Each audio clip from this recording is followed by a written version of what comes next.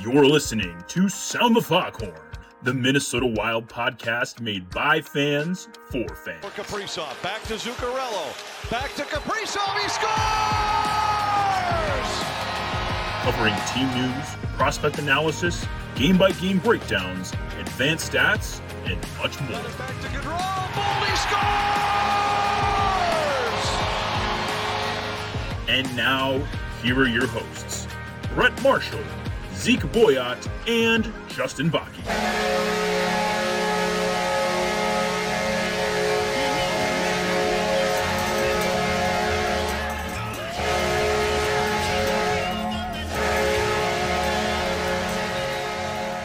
Hello, and welcome in to another episode of Sound the Foghorn. Brett Marshall, Zeke Boyott, and Justin Bakke here with you Wednesday, November 16th. Plenty of Minnesota Wild news to talk about, get to today, some good, some bad. We'll break it all down, tell you what's up next for this team, all that as we usually do. But also, as we usually do, got to check in on all the fellas. Justin, another busy week in the Bakke household, it sounds like. Yeah, it's my short work week, but, kind of got one sickness to the next going through our house. So it's been pretty tiring trying to take care of the kids and also not feeling well. But I think we're getting towards the tail end of it. It is also my daughter's birthday today, so I want to say happy birthday to her over the podcast. I don't know if she'll hear it, but in the future she might. Anyways, doing well besides that. Just getting ready for the kids' birthday parties this weekend and a weekend full of their hockey and wild hockey and stuff. So there you go. Zeke, what about you, man? Yeah, no, doing pretty good. Been hanging out here. Had the last couple days off from work, so just been hanging out, watching hockey last night. But overall, doing real good. Yeah, we're coming up on Thanksgiving already, which is crazy because it felt like Halloween was like last weekend, and now Thanksgiving at the time most of you listening to this will be literally a week away, which is just bonkers. Which means we'll then be a month away from Christmas, which is also bonkers how fast time goes. But that's what happens in hockey season. Things go by fast, and we got a lot to get to today, so we are going to get right into things. Justin will go over to you first here, as we always do, for the weekly prospect update. This is one thing that's going pretty well. I guess we'll start with Iowa. They won their third straight game. Jesper Wallstedt picked up his first career win and also first career pro goal on an empty net goal. That was pretty awesome to see. Short-handed too, I believe. Yeah. Wonder how many times that's happened. I think it's funny. Like any professional level. Right. I just think it's funny that people saying, we found our center. Can you play center type deal? Sounds like he's more of a defenseman, which is what we it don't does. Need at the moment. So. Speaking of, if you guys haven't listened to Russo's show with him, it is excellent. Terrific. Yeah. He is one of the most well-spoken athletes I think I have ever listened to in my life. I agree. Great lesson. If you guys haven't listened, go take a listen. And moving on, we all know, since we're on the goaltender situation, we knew about Fleury. So Zane McIntyre has been recalled to the Wild, and then in return, Hunter Jones has been recalled to Iowa. Just kind of the goalie carousel with the injuries right now. So we'll get into that in a little bit. Yep. And then continuing on, Servac Petrovsky, he probably would have been our prospect of the week if Wallstedt didn't have such a good game. He ended up getting 6 points in 4 games this past week, got a hat trick in one of their games, and just really good fifth-round pick for us. Just seems to consistently be playing well for Owen Sound. Definitely looking more and more like a steal with every passing week, which is for sure. Wash, rinse, repeat with Judd Brackett. So Then surprise, Caden Bankier had another good week. 1 goal, 2 assists, a couple games played. David Spacek, 3 more points in 3 more games. They're playing right now. I think they're down 5-4. The last time I checked, he has another assist, so it seems like he gets like a point a game. Not too shabby for a defenseman. Carson Lambos had 3 assists in 3 games this past week. Marshall Warren picked up a couple points in a couple games as well, along with his teammate Nikita Nesterenko. Let's see. Kyle Masters picked up another goal in the last couple games, and then Ryan Healy picked up 2 assists in the last 3 games. Just kind of going down the list here. Vladislav Firstov, who knows what happens with him in the future, but he scored his first KHL goal the other day. It was a nice shot, top shelf. And then Murat Huzendina picked up another assist. It seems like he's kind of getting going again. Good to see there. And that's kind of all I have for the prospect update right now.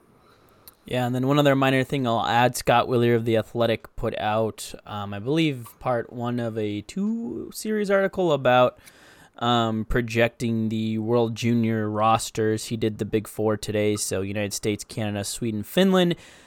Projected a Minnesota Wild prospect on 3 of those 4 teams, those being Jack Peart for Team USA, Carson Lambos for Team Canada, and then Liam Ugren for Team Sweden. So I would imagine guys like Servac Petrovsky will likely get a good look. Didn't sound like from Russo's podcast that Wallstedt would be going back to the World Juniors this year. I think despite having eligibility, I think O'Rourke and Hunt are now both past their eligibility.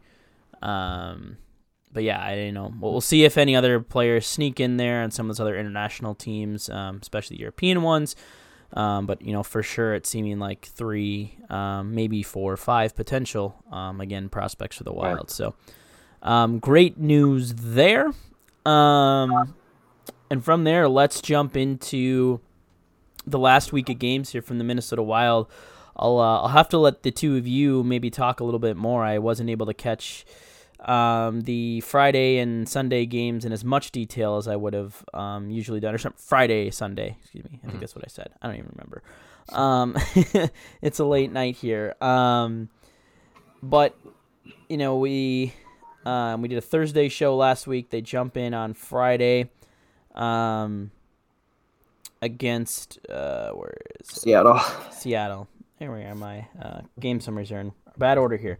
Where they ultimately do pick up a win, 1-0, on a Matt Zuccarello goal. But the story of this game, Marc-Andre Fleury, just fantastic in this one. 28 saves on 2.76 expected goals against, 10 high danger saves. Just more of the same for Marc-Andre Fleury. But the team as a whole just massively outplayed, mustering just 21 shots, 6 high danger chances, and 1.75 expected goals. So not necessarily the offensive effort you want to see, but they do the important thing, and ultimately, in the end, win the game. It doesn't always matter if it's pretty. Just sometimes it matters. You just things fall right, and your goalie steals one for you, and that seems to be what happened here on Friday night. Right, yeah, kind of paid them back for the shutout that they gave us when we looked like absolute crap the last time we played them. It did seem like, most of the stats, like Seattle has the advantage, like in shots, face-offs. Once again, our penalty kill was good, which seems to be one of the bright spots lately, stopping all 4 of their power plays. And then, we got out hit and all this stuff, but like you said, Marc-Andre Fleury played really well, ended up getting the shutout for us. It was just, kind of good to pay him back, even though there wasn't much to, cheer for other than the 1 goal, but a win nonetheless. Yeah, no, it's, Seattle's definitely a better team than last year, but it's to the fact that they just play really boring, obviously. And it's kind of like the early 2010s Minnesota Wild. Yeah, it's like almost exactly the same. And you think they had 4 power plays and didn't have a single shot. Like you would think you would somehow just get one off somebody's butt and on goal, whatever. But obviously part of that's credit to the Wild doing a good job defending. But yeah, no, it was nothing really exciting to write home about there. Like you said, Fleury's really good, especially the last couple minutes with the goalie pulled, and right at the end there, he made 3 nice saves, which is the game saver and probably the biggest part. But yeah, no, nothing. Pretty much just like every Wild game recently, except they managed to win. So that was great. Yeah, only other major storyline, if you will, Marcus Foligno finally returned to the lineup. Not a huge impact in this one. Finishes with just a 13% expected goal share. That line wasn't great, generated just 4 shot attempts, 0.08 expected goals. So nothing too notable beyond that. So let's just jump then right into Sunday's game against the San Jose Sharks. A game that the Wild felt like they had a good handle on through 2 periods and then seemed to kind of let the foot off the gas, blow a 2-0 third period lead, ultimately end up falling to the Sharks 3-2 by way of a shootout. Philip Gustafsson, despite giving up 2 third period goals, still great in this one. Makes 35 saves on 37 shots, 1.44 goals saved above expected. The Wild get goals in this one from Freddie Gaudreau and Connor Dewar, a shorthanded marker from Mason Shaw. Those two continue to be arguably 2 of the Wild's best players, it seems, every night right now. But beyond that, I mean, this team outshot 37-30, out-attempted 68-61, 18-14 on the high danger attempts, outchanced there by San Jose, and then lose the XG battle as well, 3.44 to 2.48. So, again, another game where the Wild, seemed, like you said, for the first 2 periods, had it going. Third period comes around, they just seem to let the foot off the gas, blow the game. Dean Evason kind of laid into him after the game.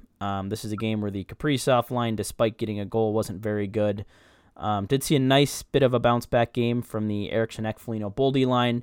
And as we mentioned, the Dewar-Shaw combination, along with Marco Rossi, played a solid game. Fourth line gets eaten up in this one as well. But, just disappointing. San Jose, a team that had been just yielding goals left and right. I think they were averaging like 4 goals against a game over their past stretch, and the Wild just couldn't find a way to take advantage of that with some shaky goaltending and shaky defense. No, I mean, it was, like you said, the first couple periods, it did seem like obviously they'd be in control, although, to be honest, at least for me, I was never fully comfortable watching that game. Like you mentioned, Philip Gustafsson, he did make several great stops, especially in the first, second period, and I think it was at least twice that San Jose hit the post on like point-blank chances, so you kind of figured that eventually they're going to break through at least once and make it a game if, even though, you kind of had hoped that when Erik Karlsson basically gifted, Connor Dewar and Mason Shaw that 2-0, that, that would have been game right there with like 11 minutes left. But yeah, no, it was pretty much, like Russo had said many times, he said it that night that, they're going to need to get that second or that third goal here to, put them away, because, that's when you let a team hang around like that, regardless of, how good you might think they are, it can end up bad for you. And obviously, it did. It wasn't particularly good. I mean, it was. I thought it overall was just kind of pretty ugly game. I mean, they scored twice, but nothing really. Not much good really to come out of that game, really, in my opinion. Aside from just the fact they got a point, I guess, but we can't be doing that at home. So. Mm-hmm. Right, and that's kind of been frustrating. What we're 2-4-1 at home now, or something like that, and yep, it's just frustrating because that's generally the place where we play the best in past years. But it's also kind of frustrating to see Gustafsson get these starts and these quality starts and end up not getting the wins because we can't score goals outside of kind of the first line or like maybe some depth scoring here and there, but not much overall. It was really frustrating to be up 2-0 and, kind of look pretty good in the first couple 2 periods and then get outshot 18-6 in the third. And like you guys mentioned, blow that 2-goal lead and then just not really get anything going in overtime or the shootout and blowing the win overall. Yeah. Really, their play has been pretty frustrating lately. Yeah, the Wild and the Vikings both forced overtime by way of prevent defense on Sunday afternoon. So, well, I mean, it's probably the old sports gods going. It's got to be balanced. So yep. if you're gonna get that, you got to blow a 2-0 lead. Yeah, right. The only thing prevent defense does is prevent wins. Exactly. And then the one more game since we last chatted, that was last night. The Wild go into Bridgestone Arena in Nashville to play the Predators, a place they have historically struggled, and that somewhat continued last night.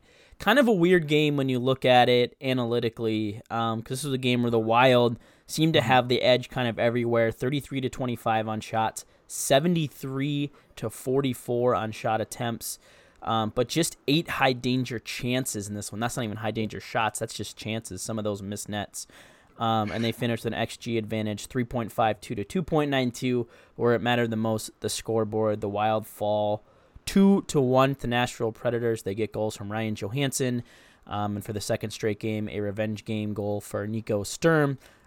Nico Sturm was on Sunday, and then Nino Niederreiter. So just my former favorite players, just twisting daggers into my back as they play my Wild now. It's just kind of a weird game overall. I mean, the Wild seemingly had the puck a lot of this game, and I think that came largely in part due to, was it 5 or 6 power plays, I believe, in this one. 5. But just, a trend that seemingly continued through this lapse of goals is the inability to get to the middle of the ice, to penetrate, to get good scoring chances. The one goal they get is a 2-on-1. Freddie Gaudreau beats UC Saros short side on a one that Saros probably wants back, but outside of that, top line, decent control in this one. Really tough game for Marco Rossi. Takes 2 penalties, some turnovers. Matt Boldy, who we'll talk about here in a minute, struggling a little bit again, especially in the power play. Mason Shaw, Connor Dewar, really good again in this one. Brendan Duhaime makes his return, makes a pretty decent impact on the fourth line alongside Sam Steele. Then again in this one, Marc-Andre Fleury, really good, 23-25, 0.24, goal save above expected, but much like Philip Gustafsson, can't get help from the offense, and takes a loss in this one. On their disappointing loss, they had their chances last night. They were given the power play, and what seemed beginning of the year, every time that power play came on the ice, it felt like they were scoring a goal, and as of late, that feels to have very much dried up, and we're seeing what happens when that happens, and that is that the goals dry up because this team 5-on-5 just has nothing outside of Kirill Kaprizov. No, and I mean, like you mentioned, with them struggling in Nashville, it's just it's very frustrating. Considering that Nashville's not a very good team. I mean, they're probably close to even, and even if that was the case, you should be a little more competitive, or maybe beat them more often. I mean, the thing that's the worst about that is they always seem to fall into the playing their game, which is doing the whistle, physical crap, fighting, and all that, and which is probably why there's so many penalties. It was kind of like that game they played there last year where they lost like 6-1. The same thing happened, but yeah, it just doesn't. Like you mentioned, they're just not necessarily getting to the middle of the ice and getting really a lot of chances. Is obviously probably big. That's probably the big reason for that, is the simple fact that, whether it's just out of frustration because they're not able to get anything going, that, a lot of their top offensive players are either trying to do it by themselves or trying to make the perfect play instead of just, getting the puck towards the net, and, or they'll even just shy away altogether because of physicality. So, yeah, no, it was a pretty ugly game. And I mean, you kind of just knew early on that, you start taking penalties. It's like, well, that's doing exactly what that team wants you to do, and considering everything. But yeah, no, it was ugly. Not even when it was just an ugly game. Yeah, that was a tough game to watch too. I mean, especially in the first period when we go down 2-0, and then it's gonna be tough sledding from there. UC Saros has like a 1-point-something goals against average against us in his career, so he always plays well against us, and it's pretty frustrating. Not only do we not really have any scoring right now, but we're facing a goalie that has our number. So, once again, we can't get it going. And, I kind of want to talk about the power play a little bit. It's just been really frustrating to watch. It looks so good in the beginning of the year, all that, crisp passing, puck movement, just getting, good shots and chances. And now it seems like they're just passing it around the perimeter and then, try to make a too cute of a pass to turn it over and have to go 200 feet back and try and make his own entry, and then kind of do the same thing over again. It's just been frustrating to watch. And, with it, we're going to see these power play lines get changed up, which we'll talk about in a little bit. But overall, it seems like our power play and our scoring was good before, and now that has dried up, and now our penalty kill and goaltending is good. It's like we can't get everything all together all at once, and it's hurting the team. Yeah. I think, and the big culprits power play wise, we're not a pro Matt Boldy slander, but he's been turning over the puck a lot, maybe trying to force a little bit too many passes to Kirill Kaprizov in that bumper position instead of taking some shots for himself. And then Matt Zuccarello, who, not just on the power play, even strength too, has been seemingly forcing too many passes. And these are passes to the middle of the ice that are getting picked and cleared. And, we talked about it's good to try to get pucks toward the middle, but at the same time, too, what made him so effective before is, some of these guys weren't being afraid to shoot the puck. I don't know if he still does, but at one point, I think Matt Zuccarello led this team in power play goals with like 4 or 5. And now we're seeing him, seemingly allergic to shooting the puck and trying to force things through to Kaprizov. Boldy, Justin, as you mentioned, as a result of some of his turnovers lately, has been swapped out of the first power play unit onto the second unit, being replaced by Dean Evison's favorite person in the world, Freddie Gaudreau. But hard to blame him when he's got a goal in back-to-back games. Just trying to find maybe some sort of spark there. Maybe trying to add a little bit more to that second unit, which I believe now is Marco Rossi, Mason Shaw, Marcus Foligno, Jared Spurgeon, and Matt Boldy as that second unit. So maybe trying to spread some stuff out, but I don't know. I can pull it up here, but, beyond those things, what else are you guys seeing from this power play that has just seemingly made it fail to click? Well, I just feel. Oh, no, sorry, Zeke. I just feel like kind of like before, it was a lot of movement, a lot of crisp passes, and those crisp passes have turned into turnovers and forcing things and not getting shots. So that's that's.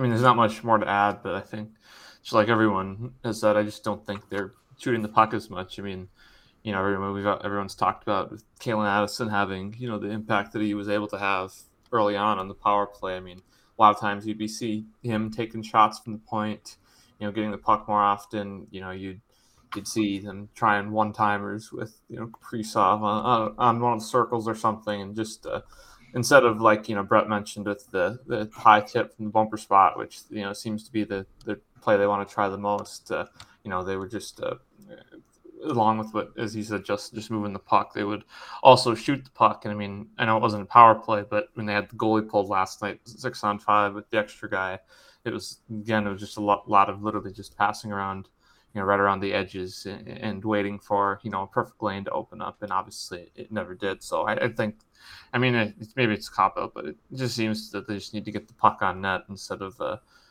gripping the sticks too tight like they are, probably because of their struggles. But I think that's just where it has to start, honestly.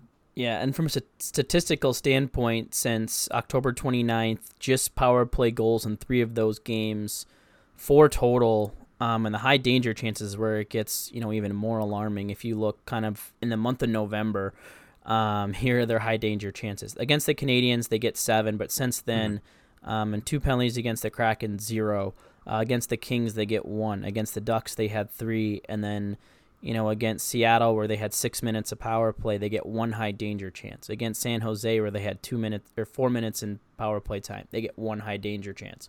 And then last night, where they have 10 minutes of power play time, they get 1 high danger chance. And that was off 20 shots, which, again, that just goes back to what we were talking about before. Tons of shots from the outside, where you're just kind of hoping and praying you get a tip or something. Just, which, earlier in the year, some of those numbers in that power play is clicking. You have games with 4, 3, 3, 7. Like, it's such a difference for this team when this power play is going, and it's not. They're having the struggles at 5-on-5.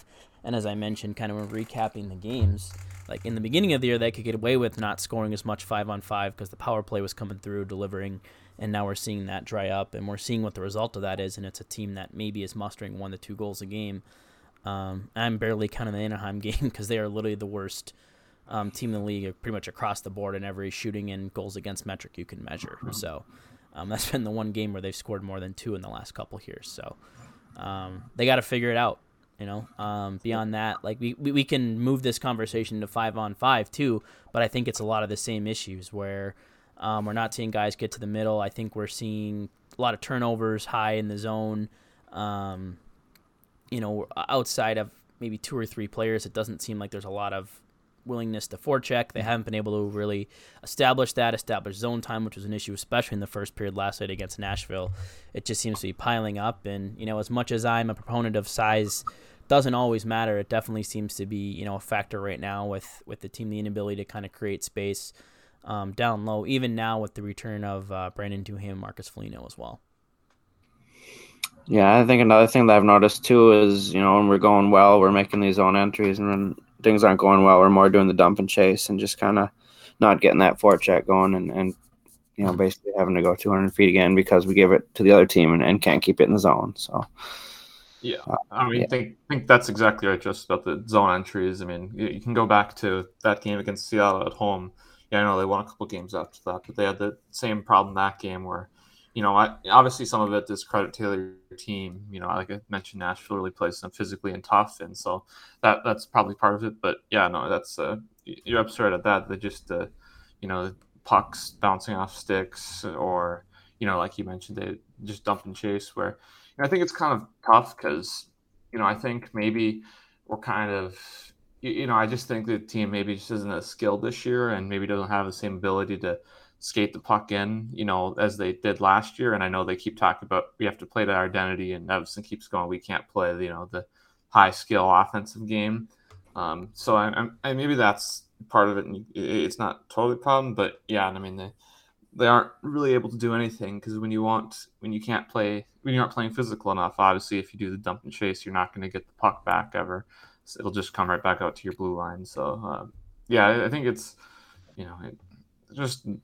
I don't know. Like it's that's a really good point about the zone entries. It just can't. You're not going to score, like you said, if you can't get the puck in the offensive zone ever. So. Yeah, and I don't know what the fix is. I mean, it's easy to sit here and say, try to get more controlled zone entries and establish a better forecheck, but that comes with the effort and beating guys for pucks down low. There's just not a lot of guys doing that right now, unfortunately. So. Dean Evason's going to maybe have to dig into his bag of tricks. One thing he's going to try, tomorrow night is mixing up the lines again. Are remaining to see, we saw him mention, Kaprizov and Zuccarello, talking about the East-West, going more north-south, the potential of those two splitting up, still not coming to fruition yet. That line stays intact with Gaudreau in the middle. But we are now seeing a third line, whatever you want to call it now, of Matt Boldy, Connor Dewar, and Mason Shaw.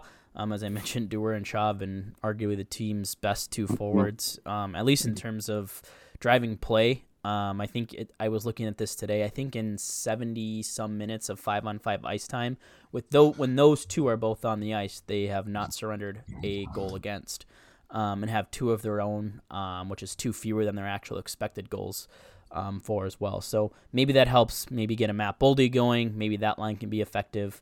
The third line now, Eriksson, Ek, Foligno, and Duhaime as we wait for the return of Jordan Greenway. Maybe trying to create a mini grief line there with Duhaime in place of Greenway. And then the fourth line, Tyson Jost getting back in the lineup over Adam Beckman will skate alongside Sam Steele. And am I forgetting? Rossi, right? Yeah, and Rossi in the middle. So somewhat of demotion for Rossi, but it does seem like he's maybe still struggling a little bit. We saw two maybe somewhat undisciplined penalties from him last night.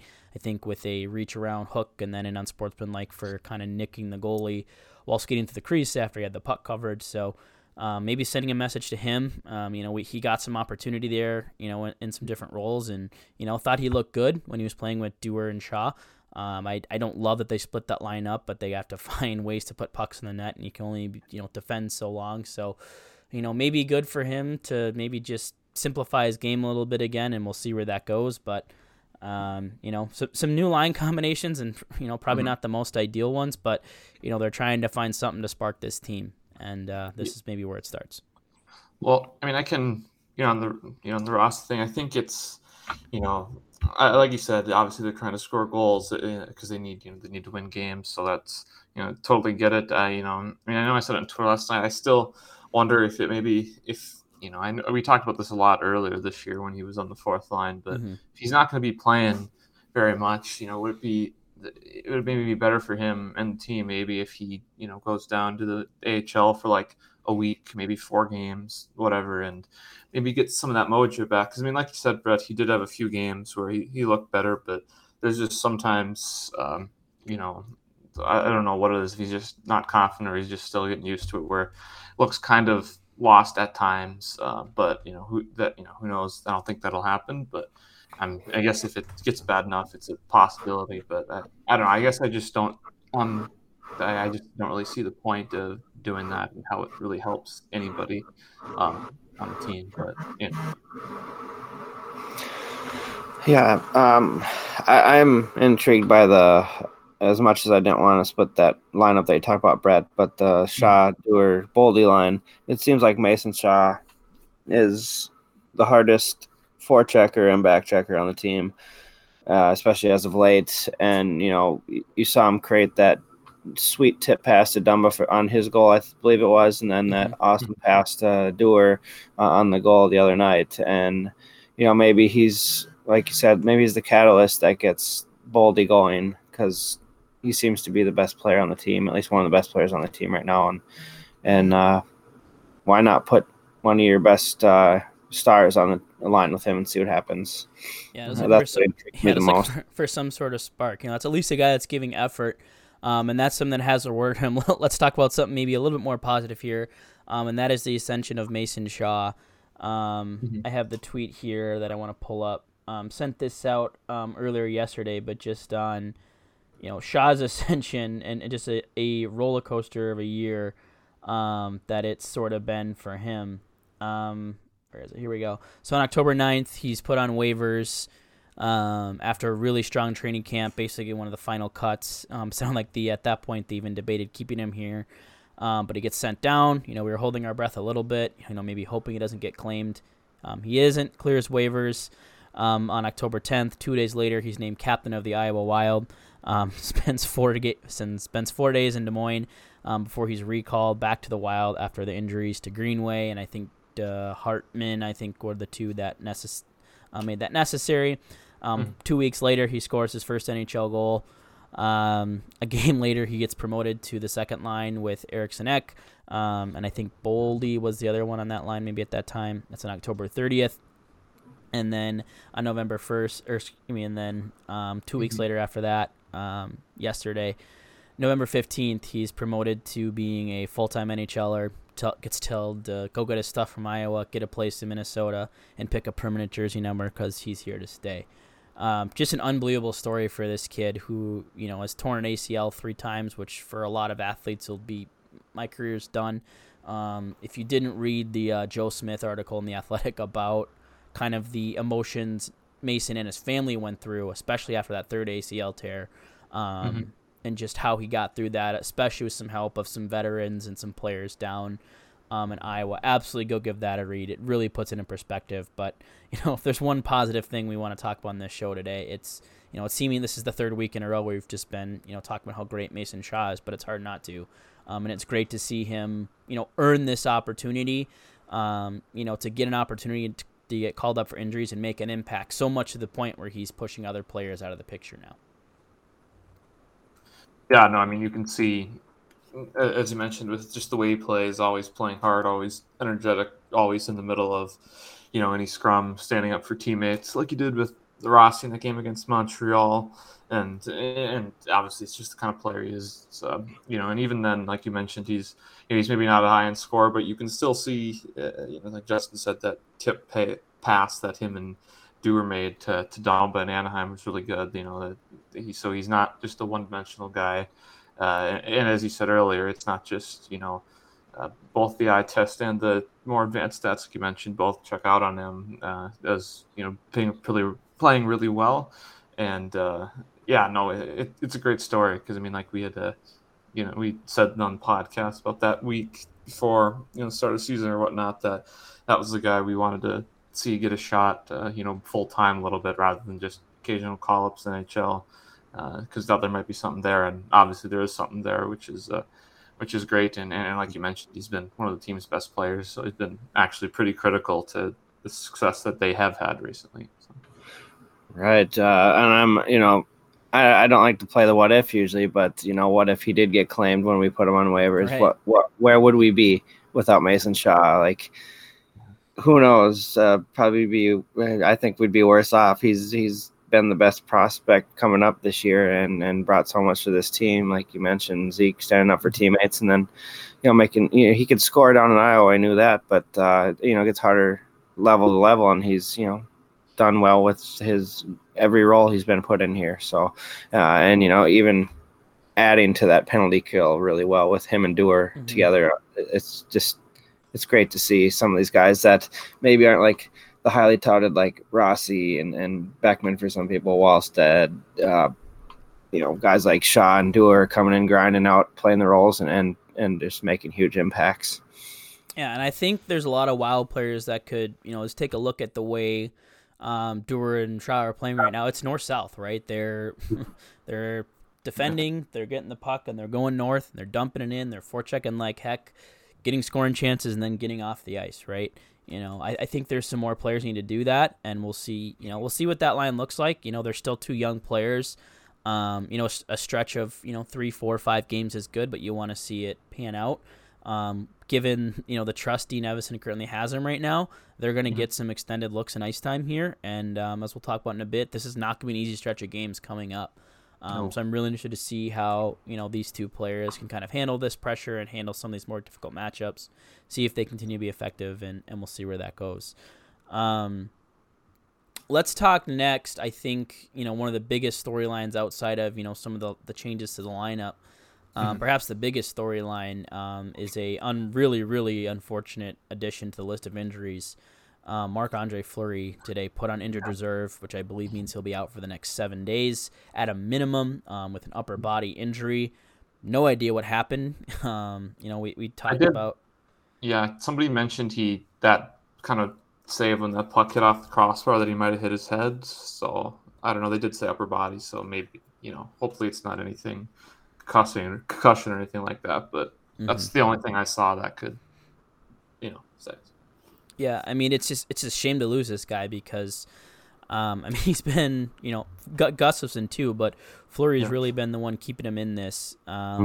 His first 4 games this year, tweeted this out yesterday, so fully jinxed this, so my apologies. His first 4 games this year, 18 goals against, a 5.25 goals against average, an 847 save percentage, a 675 high danger save percentage, and he allowed 6 goals more than he was expected, and then just something completely flipped in him. The last 8 games, just 14 goals against, a 1.75 goals against average, a 937 save percentage, an 887 high danger save percentage, and a 5.64 goals saved above expected. I mean, that is prime Vezina Marc-Andre Fleury at the Wild we're getting.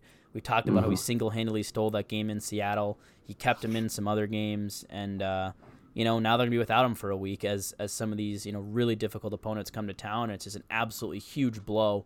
But, a chance for Filip Gustafsson to really get in and, show if he can really be a backup for this team and, maybe someone that can prove to be, a serviceable stopgap here as they continue to let Jesper Wallstedt. It's going to be like, it's Kaprizov to Kaprizov. It's going to take some training. To allow him to continue to get meaningful starts in Iowa and develop. But a huge loss as that news broke this morning.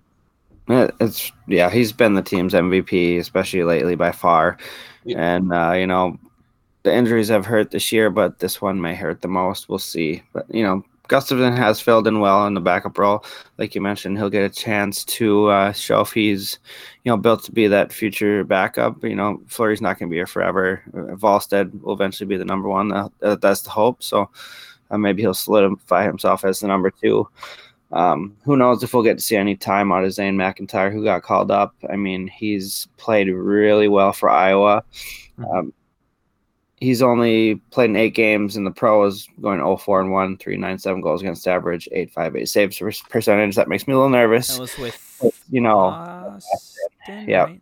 Austin. Yeah. So a team, historically that plays, very well on defense too. So that makes me nervous if he has to make a start. But maybe Gustafsson gets the next couple 2-3 starts and see where Fleury's at, and Yeah, the Wild don't have any back-to-backs until the second week of December, I think, or no, sorry. Until December, the first weekend in December, they have a back-to-back with Anaheim and Dallas. So Gotcha.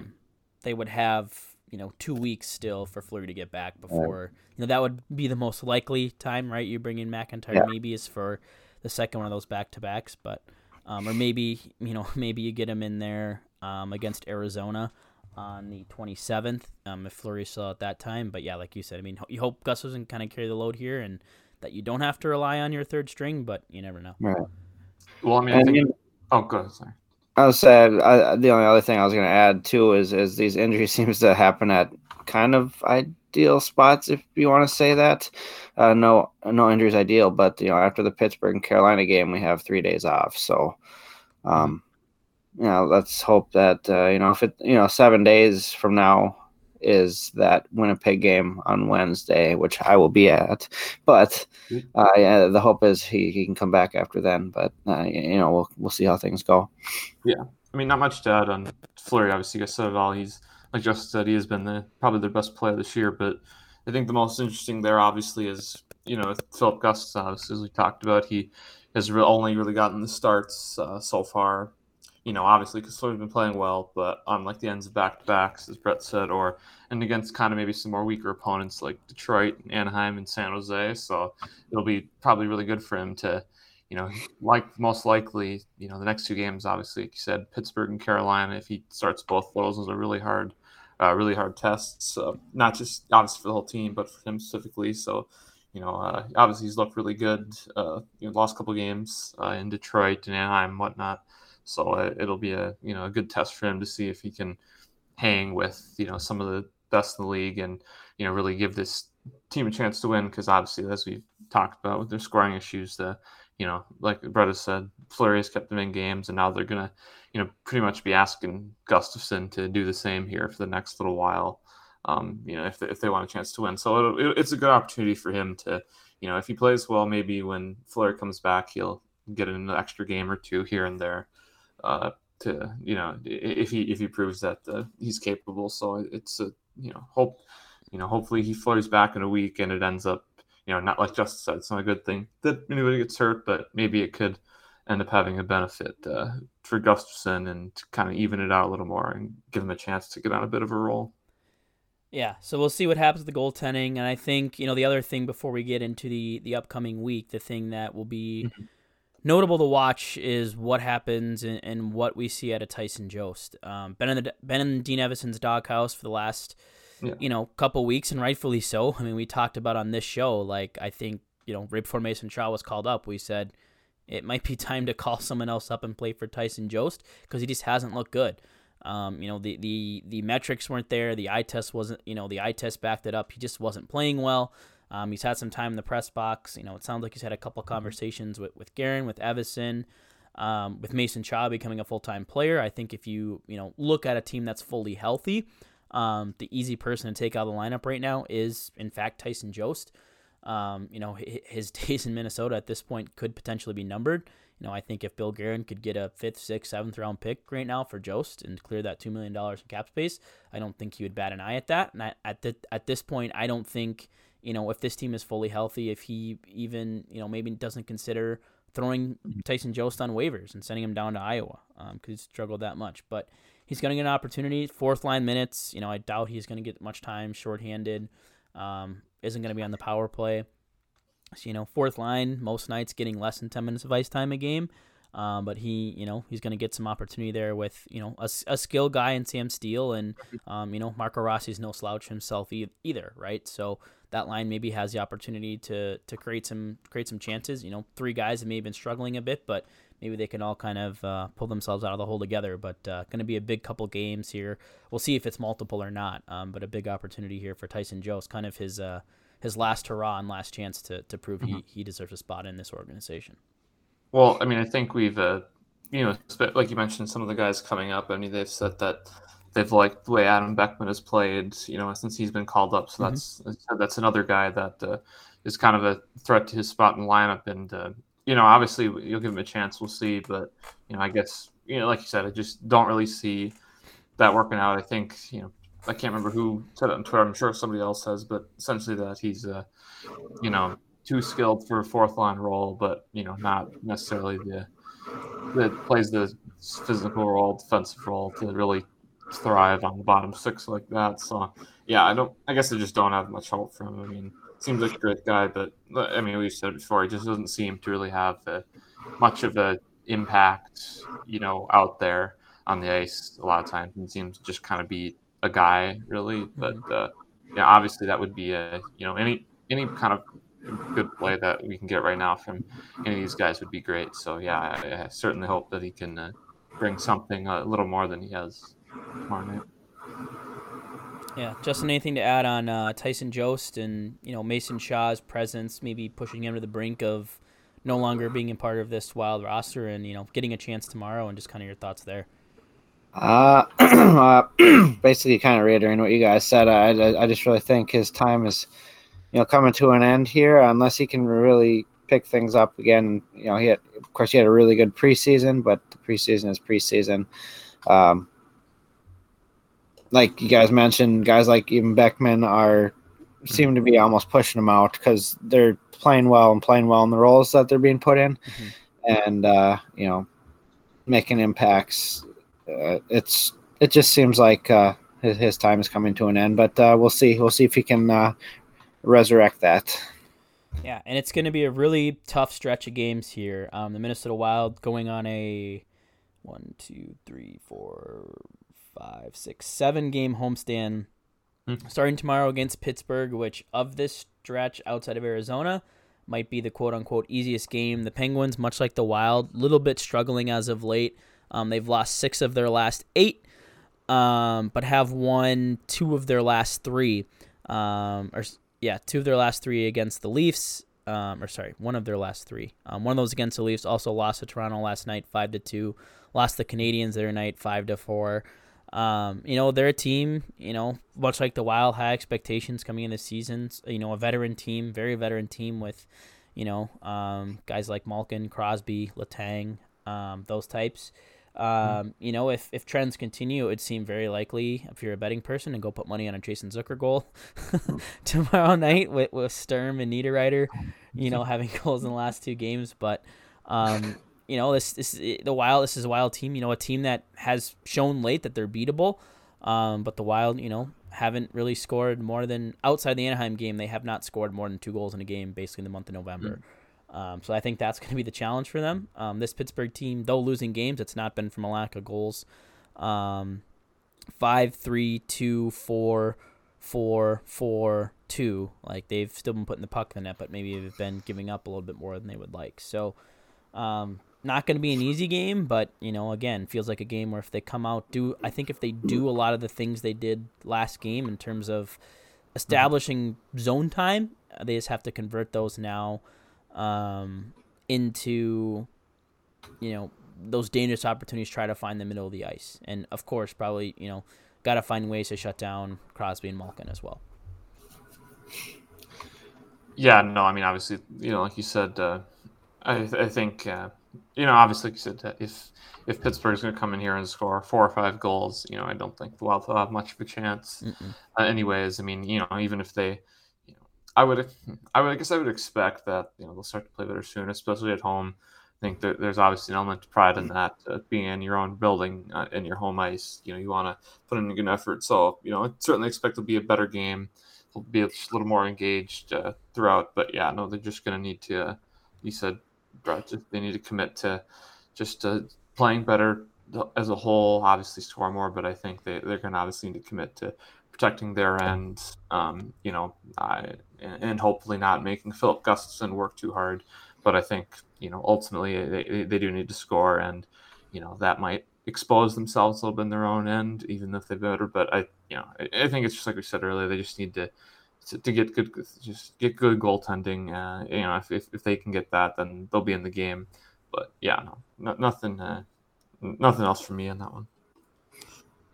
Yeah, and then I think, you look beyond that, they have Carolina on Saturday. This is, a team that's, really consistently good. One of the best teams in the league in terms of puck control. They've won 4 of their last 7.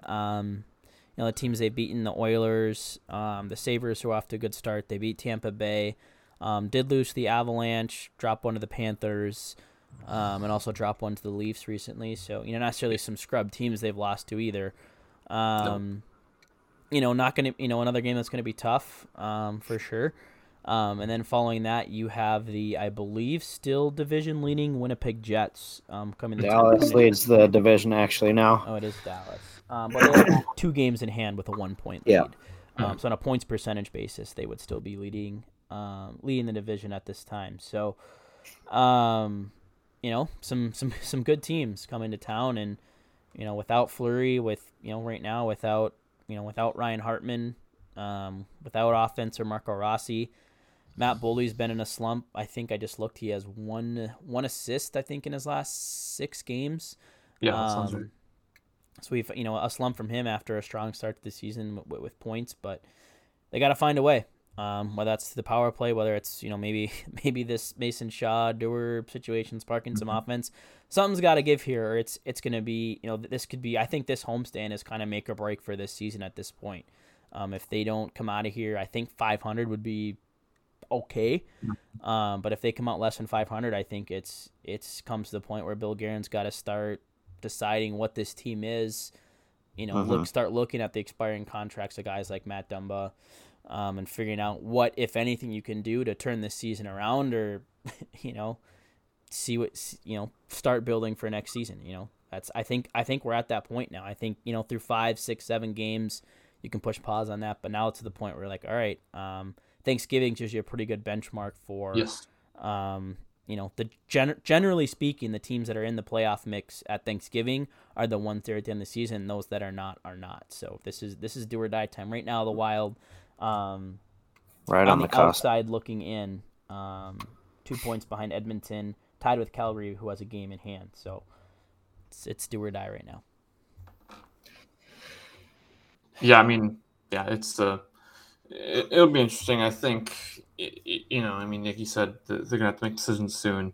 Obviously, lack of scoring. Obviously, there's been talk in the past, earlier this year, of, you know, whether they would potentially add another forward or not.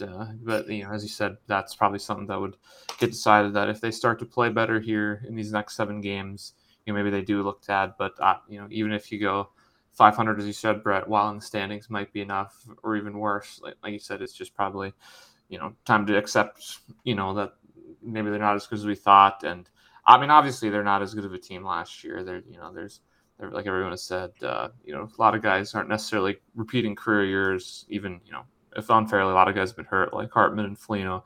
But, you know, I mean, I think part of it is just, you know, there's not been a consistency, like we've mentioned all the time, because of the injuries, and, you know, guys like Hartman, Foligno, now Fleury being out. So, you know, maybe like Justin said earlier, with all the injuries kind of happening earlier, maybe that could be a good thing, and if you know, get them out of the way. But yeah, no, it's a, you know, they just need to get some consistency going some way in terms of the lineup, and just, you know, because you just need to get some of that chemistry going, and right now they haven't got it. So. Right, and, you know, this is obvious, but good teams find a way to win, and, you know, we haven't really shown that this year. We've been finding ways to lose almost, and, you know, this would be a good time to find ways to win, even though the teams are tough. You know, we could still win. We still got a good team, I feel like. Obviously, we don't have Fiala, but you know what? It's time to move on from the Fiala stuff, because it's never coming back, and they just need to do what they need to do. Otherwise, like you guys mentioned, this could go south pretty quick. Yeah. You know, if you're looking for some sense of optimism, the St. Louis Blues, who we hate in this town, I believe last Tuesday had lost their 8th straight game in a row. They have since rattled off 4 straight wins over San Jose, Vegas, Colorado, and now Chicago tonight. So, you know, even when it seems like all hope is lost, you can come back. I mean, that's some good wins in there.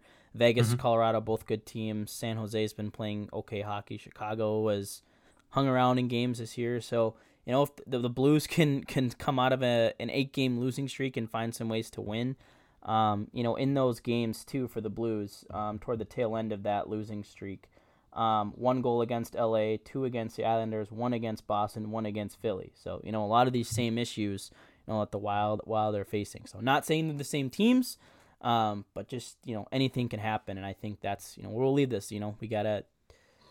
We've talked a lot of negativity, but this is where good teams, Zeke, as you just mentioned, the good teams got to find a way to win, and if the Wild want to prove that they're a good team, this is where they'll step up, and maybe continued health of sounds like Jordan Greenway could be coming back.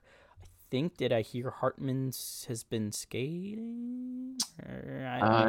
Might have been in a non-con. Is that even a thing in hockey? I don't know, but I think it is. But okay. Getting healthier, we'll see. We really still have yet to see a game with the Grief line since that brief shift for Jordan Greenway.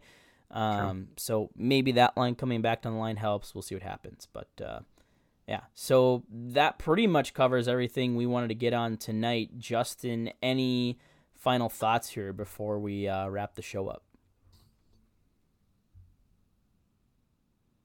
Oh, we got you on mute. Not only am I on mute, I'm drawing a blank. Not really any final thoughts. Just let's see what Gustafsson can do here, and then maybe getting a couple wins on some of these better teams that we play can instill some confidence and get a win streak going again here, get goal scoring again here, and right the ship again. Zeke. Mm-hmm. Yeah, no, not much. Really, like Justin said, just got to get behind Filip Gustavsson here the next few weeks. He mentioned hopefully he can keep the ship afloat in net and keep the Wild in games here, because obviously they're going to need it. And just like I said, just wanting to see just a little more consistency involving everything with his team. Just trying to get back, maybe to get out of the muck of win one, lose two, win one, lose one. And just kind of, start to find, as they've talked about, an identity that is capable of winning hockey games and being a good team here very soon. Yeah, my hope is they can build on some of that good from last game in terms of zone time, in terms of drawing penalties, and maybe just start to convert that into, let's get some more high danger chances. Let's make that power play convert. Obviously, it'd be great to see some depth scoring, seeming like they're trying to balance some things out a little bit, with putting Boldy with Shaw and Dewar, getting, Foligno and Ek with Duhaime, stacking up your fourth line with skill in Rossi, Steele, Jost. The blue line's been much better. We've seen, that's something we really talk about. The defense has been much better. We've seen some good games lately from Brodin, from Dumba, from Spurgeon, from Middleton. John Merrill actually had a pretty solid game, I believe, last night too. Addison continues to be, a nice revelation this year as well. So there is good things that have happened. I think now it's, Zeke, as you said, that consistency, and Justin, I think, as you mentioned off the top, just kind of bringing it all together. Having a game where you establish the offense, are good defensively, and get good goaltending. That's how you win games. And I think, as you mentioned, we really haven't seen that come together too often this year. So that's what I'm hoping for. We'll see. It's going to be a tough stretch. We'll see where things are at here. In a couple weeks, but we will be a Thursday show next week, so with another Wednesday game next week. So isn't that? Oh, that's Thanksgiving. So yeah, maybe we'll be a Tuesday, or maybe just with a long break. Maybe we'll skip a week. Stay tuned to the Twitter. We'll keep you posted on what that'll look like. Yeah. Actually, I think I have something going on Tuesday, so we might be 2 weeks before we're back. So yeah, hold your breath. Yeah. Also, another note: we're creeping up on 100 episodes, so I'm sure we'll keep an eye on the Twitter feed. I'm sure we'll figure out something special for that here, probably right after the new year when that comes up. So yeah. All right. Well, Justin, why don't you remind everyone where they can find you and all of your work? You can find me at DEast2004. You can find me at CaprizovC with the Kaprizov Countdown. And you can find me at MNW Prospects with MNW Young Guns. Zeke. Yeah, as usual, you can find me on Twitter at Zeke Boyat with capital Z and capital B.